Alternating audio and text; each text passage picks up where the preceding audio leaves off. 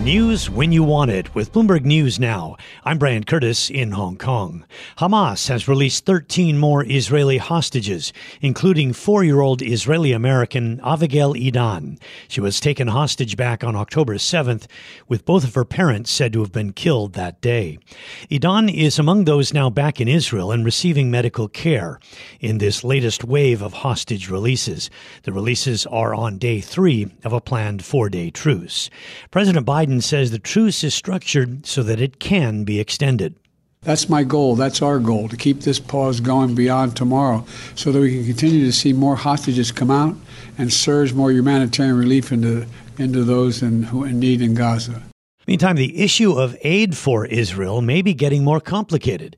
Bloomberg's Ed Baxter has the story. Senator Chris Murphy is saying lawmakers should consider conditioning future aid to Israel based on compliance with international humanitarian law. I think there's both a moral cost to this many civilians, innocent civilians, children often losing their life, but I think there's a strategic cost. Ultimately, Hamas will get stronger, not weaker, in the long run if all of this civilian death allows them to recruit more effectively and ably inside Gaza. Murphy on CNN says a civilian death toll must stop.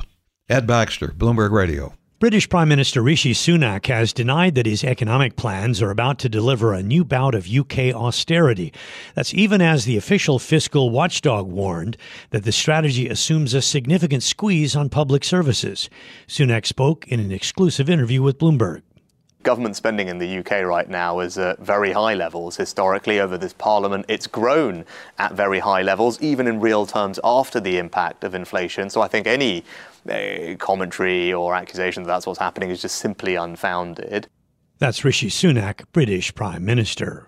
COP28 kicks off later this week in Dubai. It's the United Nations' latest climate change conference, and negotiators are hoping it will kickstart carbon trading to bring down the cost of fighting global warming. More from Bloomberg's Nathan Hager. More than 190 nations are gathering to discuss the rules for a new UN-overseen emissions market. It would let holders of carbon credits compensate for their own pollution by investing in projects aimed at cutting emissions elsewhere. The goal is to provide more investor certainty. There is concern that existing voluntary projects do little or nothing to curb climate change. COP28 begins on Thursday and runs through December 12th. Nathan Hager, Bloomberg Radio. Black Friday shoppers spent a record $9.8 billion online in the United States. Bloomberg's Denise Pellegrini with that story. Adobe Analytics says demand for electronics, smartwatches, TVs, and audio equipment helped boost the day's online sales by 7.5% compared with last year, as consumers expanded budgets with more of those buy now, pay later options. Separately, Salesforce says U.S. Black Friday online sales grew 9% year on year. It cited popularity of footwear, sporting goods, health, and beauty. It's still not clear, though, if this will all translate into better than expected holiday season sales overall, since some consumers have indicated they do plan to snag bargains by shopping early this year. Denise Pellegrini, Bloomberg Radio. Russia's Gazprom said that its natural gas deliveries to China have hit new historic highs as demand rises. Chinese National Petroleum has ordered volumes that once again exceeded Gazprom's contractual obligations. This is happening as European countries move to diversify their energy imports after Russia invaded Ukraine in 2022. And that's news when you want it with Bloomberg News Now.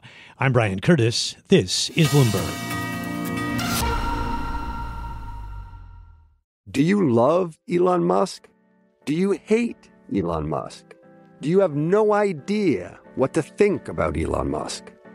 Then we have just the show for you. He's become even more larger than life. Buying Twitter doesn't get us closer to Mars. They are really close to the edge of everything falling apart. Oh, Elon, I volunteer. Put a chip in my brain.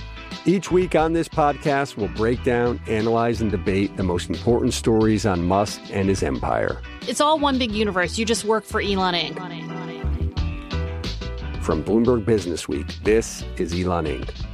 Listen wherever you get your podcasts.